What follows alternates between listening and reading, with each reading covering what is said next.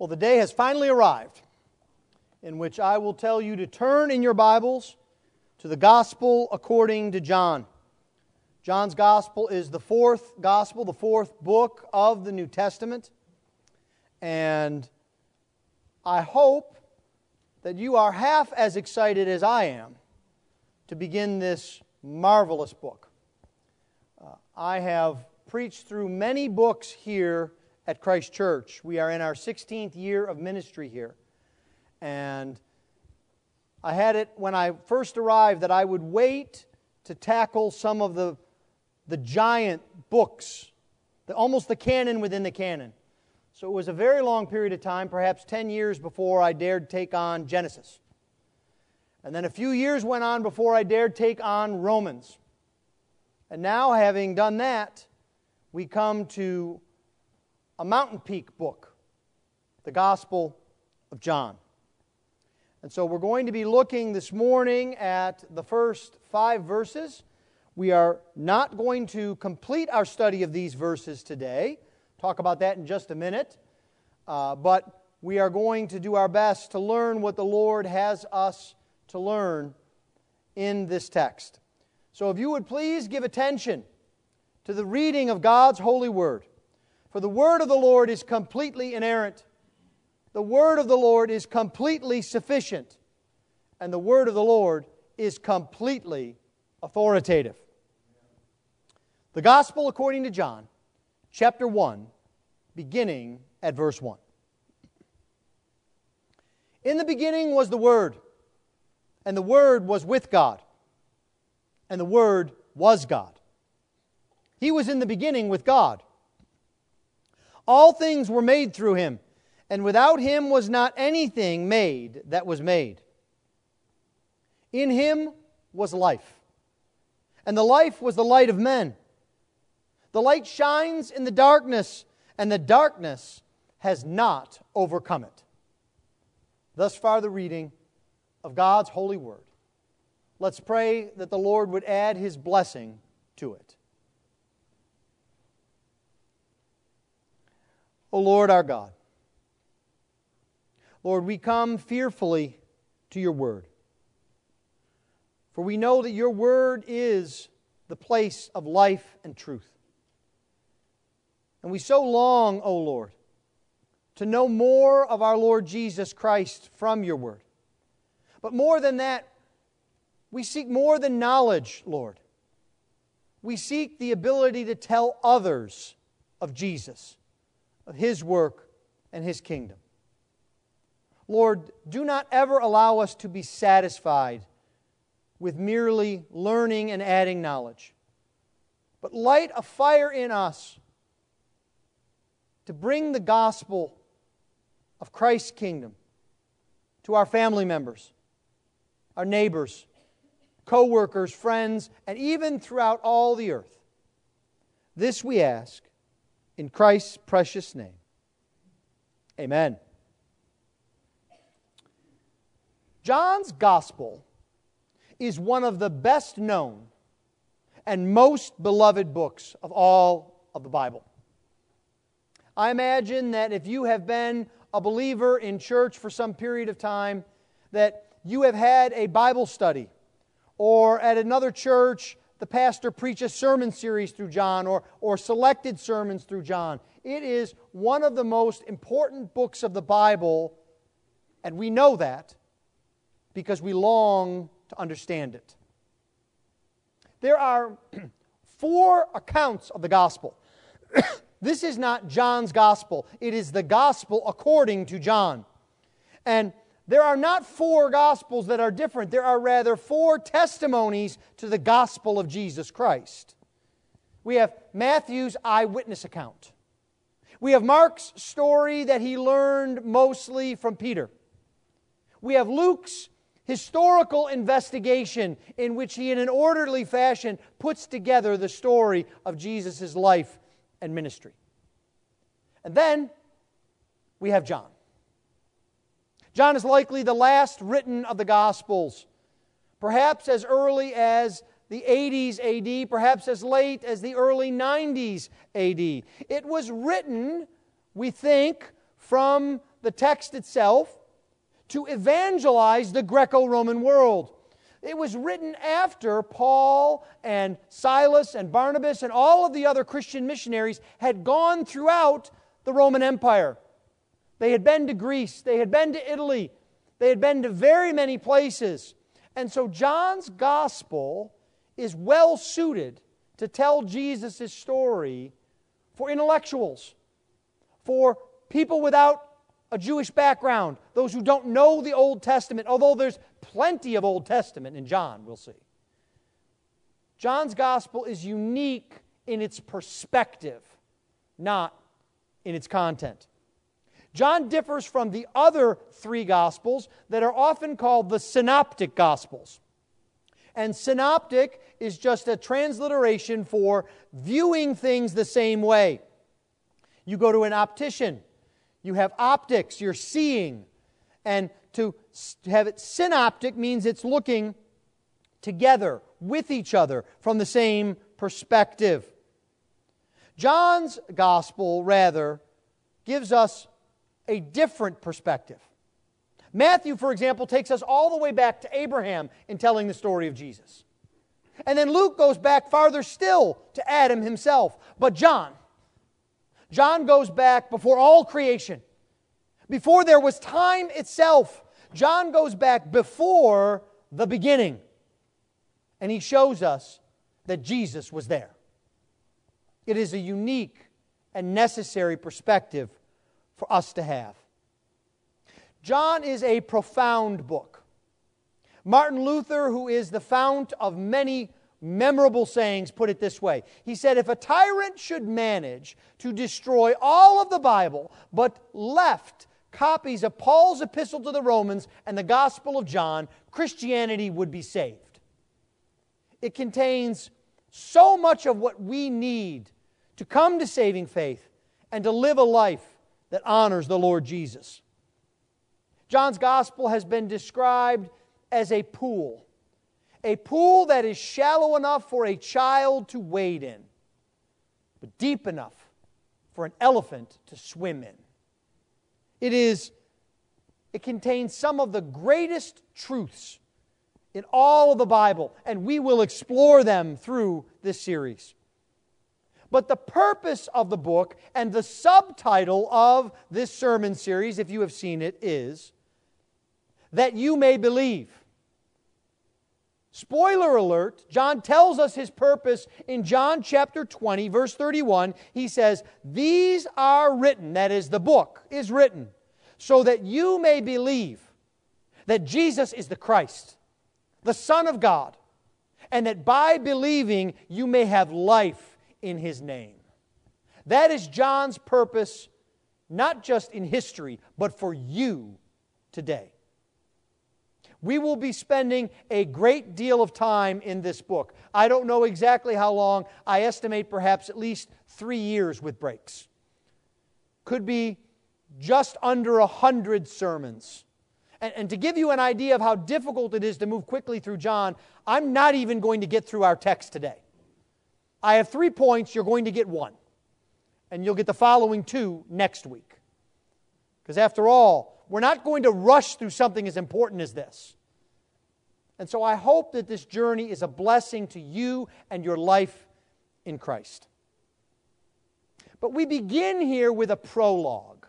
That's what the first 18 verses of John chapter 1 are called.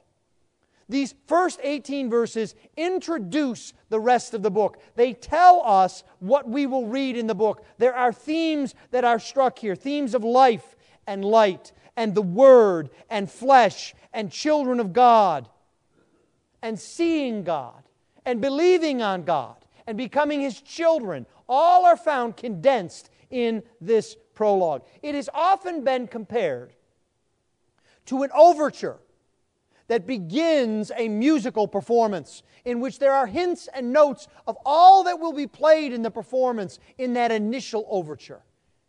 To get you excited for what is to come, to get you encouraged, to get your attention. That's what John has done for us here in these first 18 verses. There is rhythm in our text. even a sense of poetry to it. In the beginning was the Word, and the Word was with God, and the Word was God. He was in the beginning with God. You can almost hear the cadence of poetry in this. And lest you think that our translators have beautified this text, it has a very similar cadence, rhythm, and poetry in the original Greek. John is doing this intentionally to draw us in. And so this week, and the 3 weeks following, we will look at this prologue. It describes the one who has come to earth, who has come to be with us, to bring life and light, to claim His people for Himself, and to bring grace and truth. And so this week and next week, we're going to see 3 things from this first 5 verses. First, today we will see the divine Word in verses 1 and 2 and a bit of 3. And then second, next week we will see the life-giving Word in verses 3 and 4. And then finally we will see the light-bringing Word in verse 5.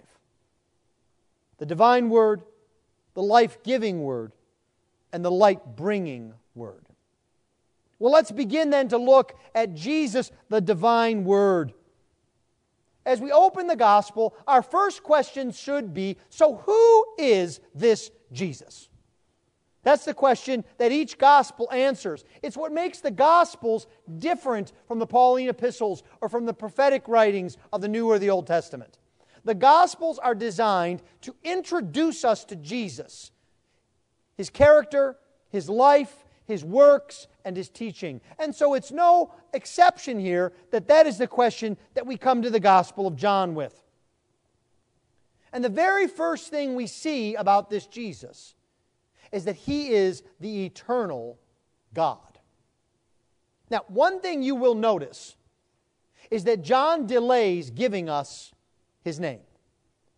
You can look down, and it's not until verse 17 that we read that grace and truth came by Jesus Christ.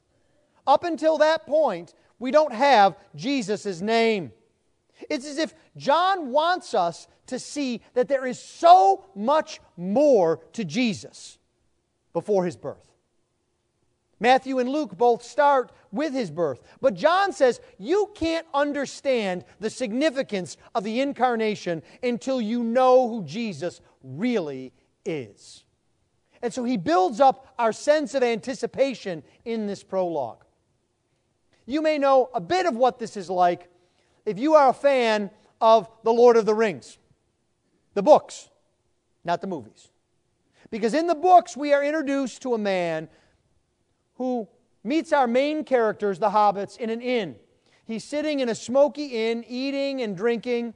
Doesn't look like much. He's got a stained cloak. He's quiet. He's in the dark. And our main characters come in, and they can't imagine this is the man they're supposed to meet. He doesn't even have an interesting name. He's called Strider. Who is this man? But yet, as the story unfolds, we don't find out finally and fully until the end of the last book that this man is not Strider. He is the great high king, Aragorn.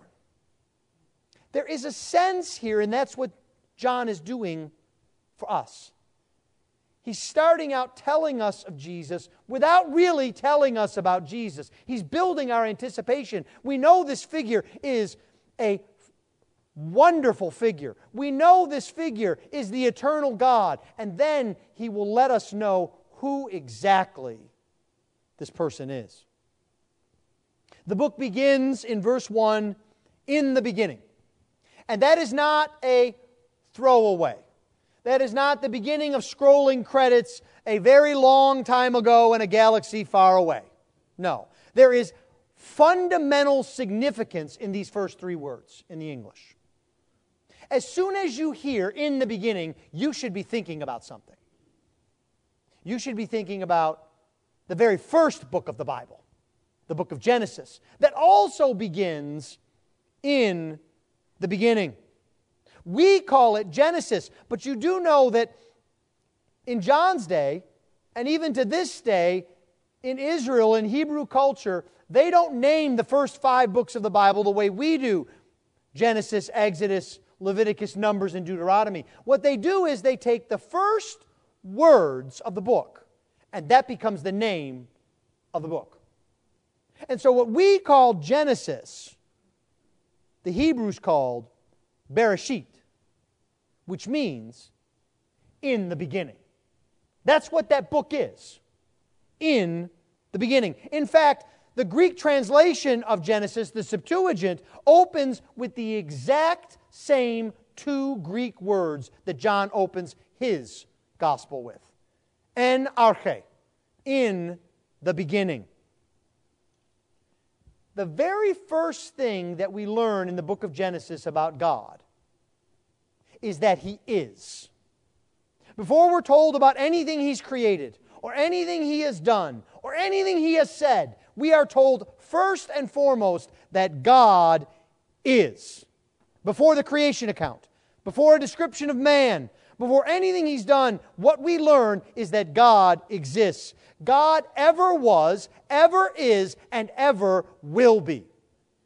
In the beginning, God is what Moses tells us in Genesis.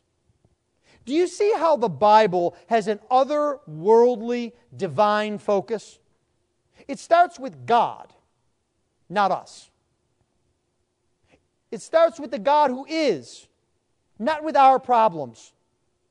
Not because we're unimportant, but because we can only know who we are and the needs we have in relationship to the God who exists.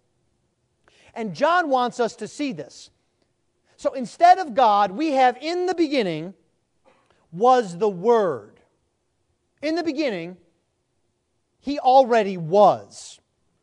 The language here is deliberate. John uses a tense of a verb that means He was in the past and continues in the present. Think about that. Before all creation, before time itself, before the very beginning, the Word was. The Word is eternal. He has no beginning, and He has no end. He is utterly unlike us. He is God Himself. He is the Word, John says. And perhaps you wonder why John is using this name for the Lord Jesus Christ. Why is He called the Word? He could have said, in the beginning was Jesus, or in the beginning was Christ. But He specifically uses this word, Word. It is a famous philosophical term, especially in Greek culture. Remember I told you that John wrote this gospel in part to evangelize the known world, the Greek-speaking world. And you know this word for word, even if you don't know a lick of Greek. The word for word in Greek is logos. Some of you have attended school at a school called Logos. All of you are familiar with the concept of logic. That's where we get logic from. The Greek philosophers thought of the logos as the controlling and organizing principle of the universe. And so, for example, you have an ancient Greek philosopher by the name of Heraclitus. And his famous principle was, you can never step into the same river twice. Now you ask, why is that true? Because once you step in the river and step out, the water flows on, and you step back in again, and the river is changed. And as a matter of fact, you've changed. Everything is changed. Now, people asked him, well, how does things stay in order if everything's in constant change and flux? And his answer was the Logos. The animating, dominating principle in the world. There was another Greek philosopher who took an opposite tact, who said everything is the same all the time. What you see as being different is just your mind playing tricks on you. Everything is the same. Well, how do we exist when everything is the same? When we see children grow up and men get gray hair that falls out, how do we know that the world has order? And the answer was the Logos. the animating principle of the world. But the truth is that the Logos is not rooted in Greek philosophy. It's rooted in the Bible. In Genesis chapter 1, we read that God spoke 9 times in the work of creation. His speaking made it so. There was nothing else that God had to do. He spoke and the sun and the moon came into existence. He spoke and the dry land rose up and created the earth. He spoke and the fish and the birds and the animals came into existence. He spoke and there was man. So John is reminding us that Jesus was in the beginning. And He is the one who has created all things. Jesus is God. It is inescapable from our text that the Word is God. John will not let us miss it. He makes it clear in case we missed it at the end of verse 1, the Word was God. He tells us not that the Word became God. He was God. He uses that same verb at the end of verse 1 that he uses at the beginning of verse 1, was. That verb that is a to be verb that implies something that was and is now. Jesus was God, and now He is God still. When you think about Jesus, is this what comes to your mind? Or do you think about the baby in the manger? Or a good teacher? Or a wonderful example of how you should live? John tells you not to consider any of that until you have come face to face with Jesus as the eternal God. Well, John goes on further to describe Jesus the Word. When we read that the Word was God, we might be tempted to think that it's just God under another name. After all, the Old Testament is filled with names for God. God is called Deliverer, the Rock, the Lord, the Almighty. Perhaps we might think that's just what John is doing here. He's giving us another name for God, and that name happens to be the Word. No. Absolutely not. John tells us that not only was the Word God, the Word was with God. Do you see that in verse 1? The Word was with God. He was in the beginning in verse 2. With God. So the Word was God, is God, but He is also distinct from God because He is with God. You know, one commentator says, you can be by yourself, but you can't be with yourself. And that's what John is telling us here. And even more interestingly, the preposition that he uses for with here does not mean beside or next to. You know, when I go to dinner with my wife, we go and we sit next to each other at the table. We are together. But the word with here has a sense of direction, of motion, of action. John is saying that there is a relationship here. There is a closeness between the Word and God. It's not just that they're in the same proximity. They are eternally in relationship with each other. In fact, he repeats it twice, once in verse 1 and once in verse 2. He does not want us to miss it, just like he repeats in the beginning twice. Now let me ask you, is there any parent here who has never had to repeat themselves? You know, if you're anything like me, you might be surprised that not only does John repeat himself so we get it, I almost expect John to break in and to say, okay, now, all of y'all, repeat back to me what I just said. Don't you do that with your kids? Just to make sure they're listening? You tell them a second time, and then you say, now tell me what I just said. And if they can't do it, what do? Let's go over it again. Let's make sure you know this. That's what John is doing here. Why does John do this? Well, I think it has to do with his assertion that the Word is God Himself. The Word did not come out or emanate from God. The Word was not God-like. There is a perfectly good and serviceable word in the Greek to say godlike, and John intentionally does not use it. He uses the word God. He wants us to know that the Word existed from all eternity. But he is describing God as more than one person. This is the place where we come to begin a study of the great doctrine of the Trinity. If all John had said was that the Word was God, we might have assumed they were the same, that there was only one person. But by saying that the Word was with God, he tells us that there are two persons who are God. And we will meet a third later. Luther again puts it so well this way. He says, John says the Word was God to prevent Arianism. That is, the doctrine that says that there was a time when the Son was not, that He is a created being. By saying the Word was God, that the Word was eternal God, we cannot say that. But then he says that John says the Word was with God. It prevents modalism, which is a different heresy. It's a heresy that says God exists in one person, but He has three modes or three ways of revealing Himself. And that's not what the Bible teaches. This is the problem that we have when we try to teach others about the doctrine of the Trinity. It's every parent's nightmare when a child says, please explain the Trinity to me. And we say things like, well, God is triune, like water. Sometimes it's water, sometimes it's ice, and sometimes it's vapor. Wrong, you're a heretic. That's modalism.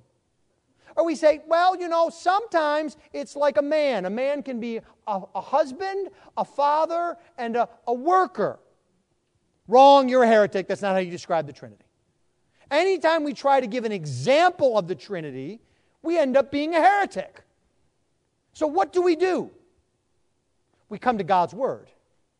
When someone says, how do you explain the Trinity? You say, Jesus, the Word, was God from all eternity, but He was with God. And there John must mean God the Father. He doesn't mean God the Word, because how is the Word with the Word? No, the Word is with God. And so what we have here is the important doctrine of the Trinity. Now, it may seem confusing. The Word was with God, and yet the Word was God. There is a distinction being made. And remember, I told you that this book contains a pool deep enough for an elephant to swim in. So if you don't understand all the intricacies of the Trinity, my advice to you is join the club. It's a good membership. Just because we know what God has revealed does not mean we know everything there is to know about God.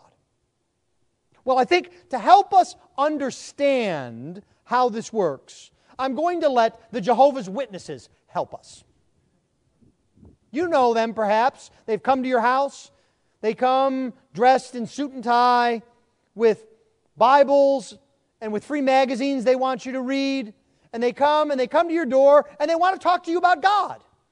And they want to talk to you about the Bible. And they want to know if you know them. And in this day and age, that is a rare occurrence. Someone that actually comes to you and says, would you talk with me about God? And you may, if they've come to your door, you may answer them, well, yes, of course I know about God. I'm a Christian. I read my Bible. I go to church. After all, my pastor just preached a sermon on John chapter 1. And this is where they will start. Well, you don't really understand John 1. They say that the translation, the Word was God, really should be, the Word was a God. Because in Greek, there is a definite article. Now, for our grammatically challenged, the definite article is easy. It's the word the. The book, the table, the glass. And Greek has a perfectly good word for the. But we distinguish the glass from a glass, an indefinite glass, by the article a or an. But the tricky thing here is that as we come to this text, The word the is not there. It doesn't say the Word was the God. And so the Jehovah's Witnesses say, aha! Don't you see? There's no the. So it has to be an and.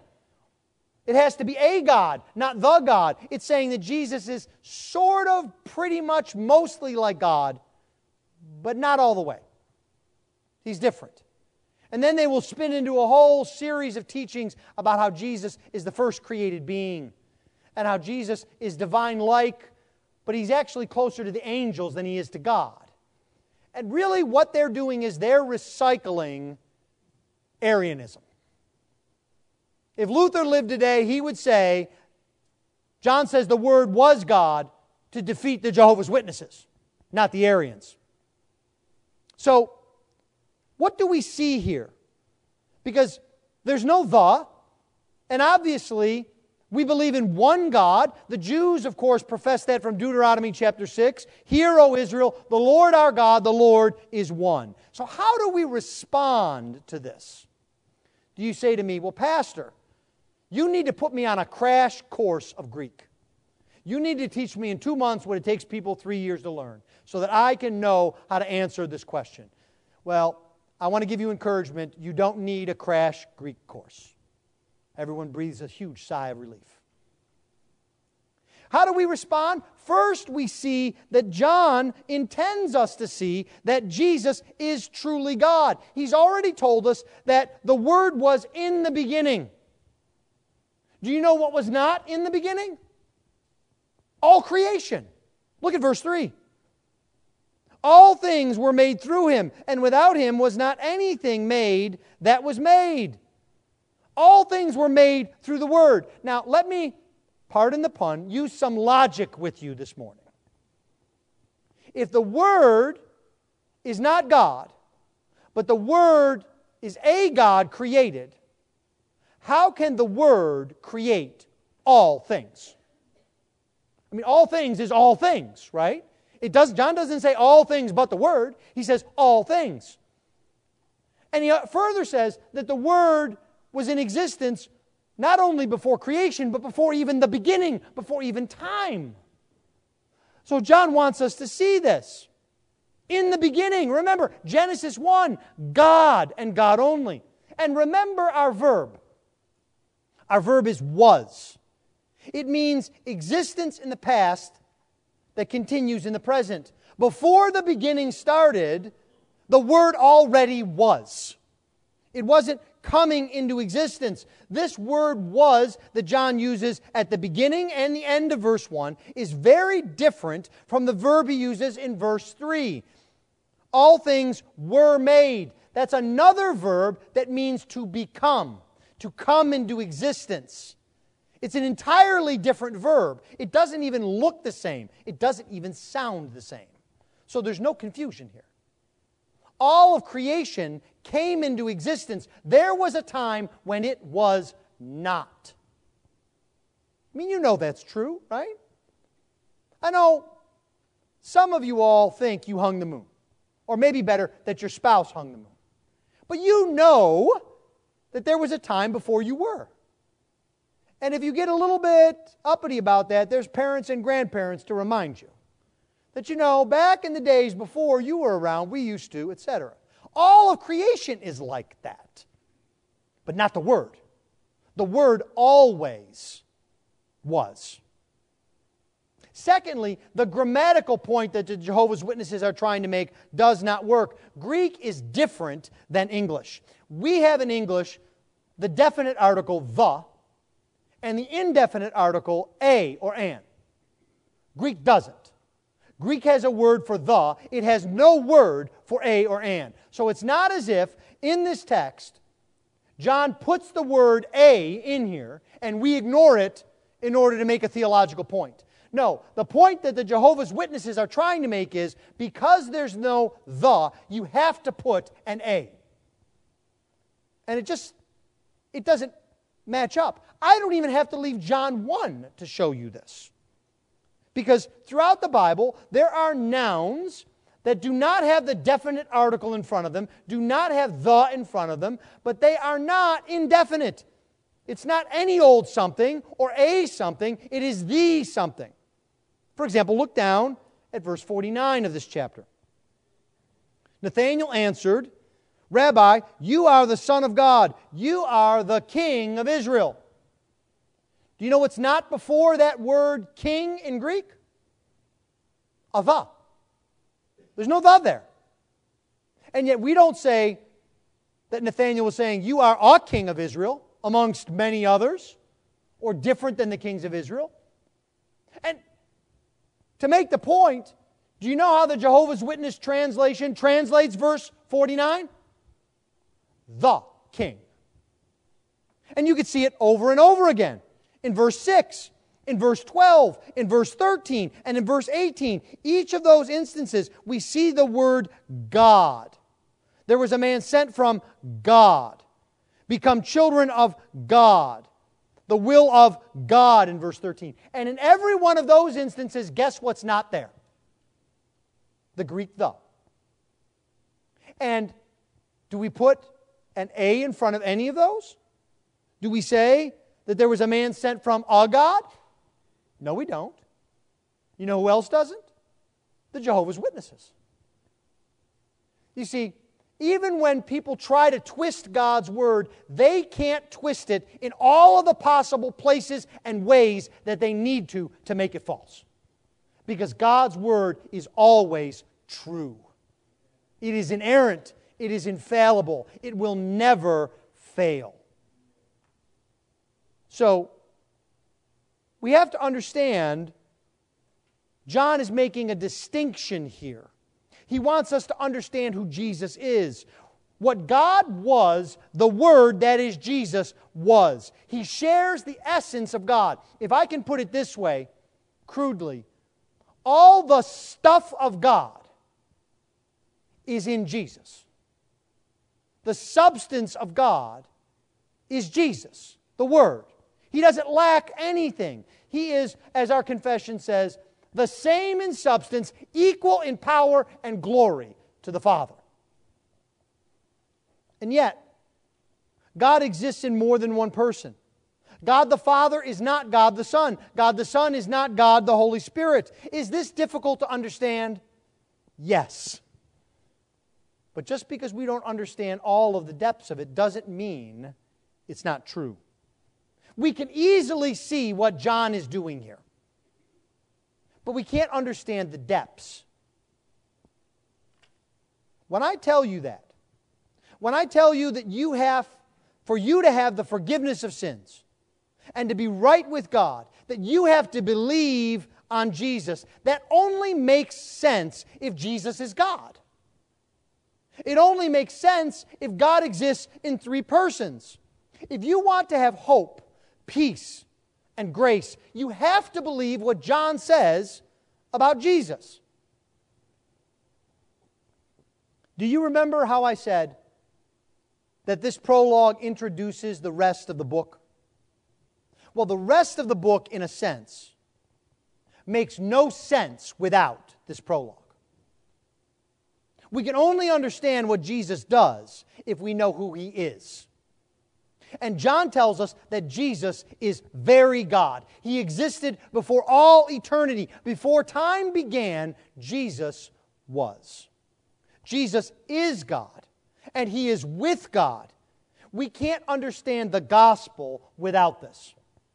How can you make sense of John 3:16?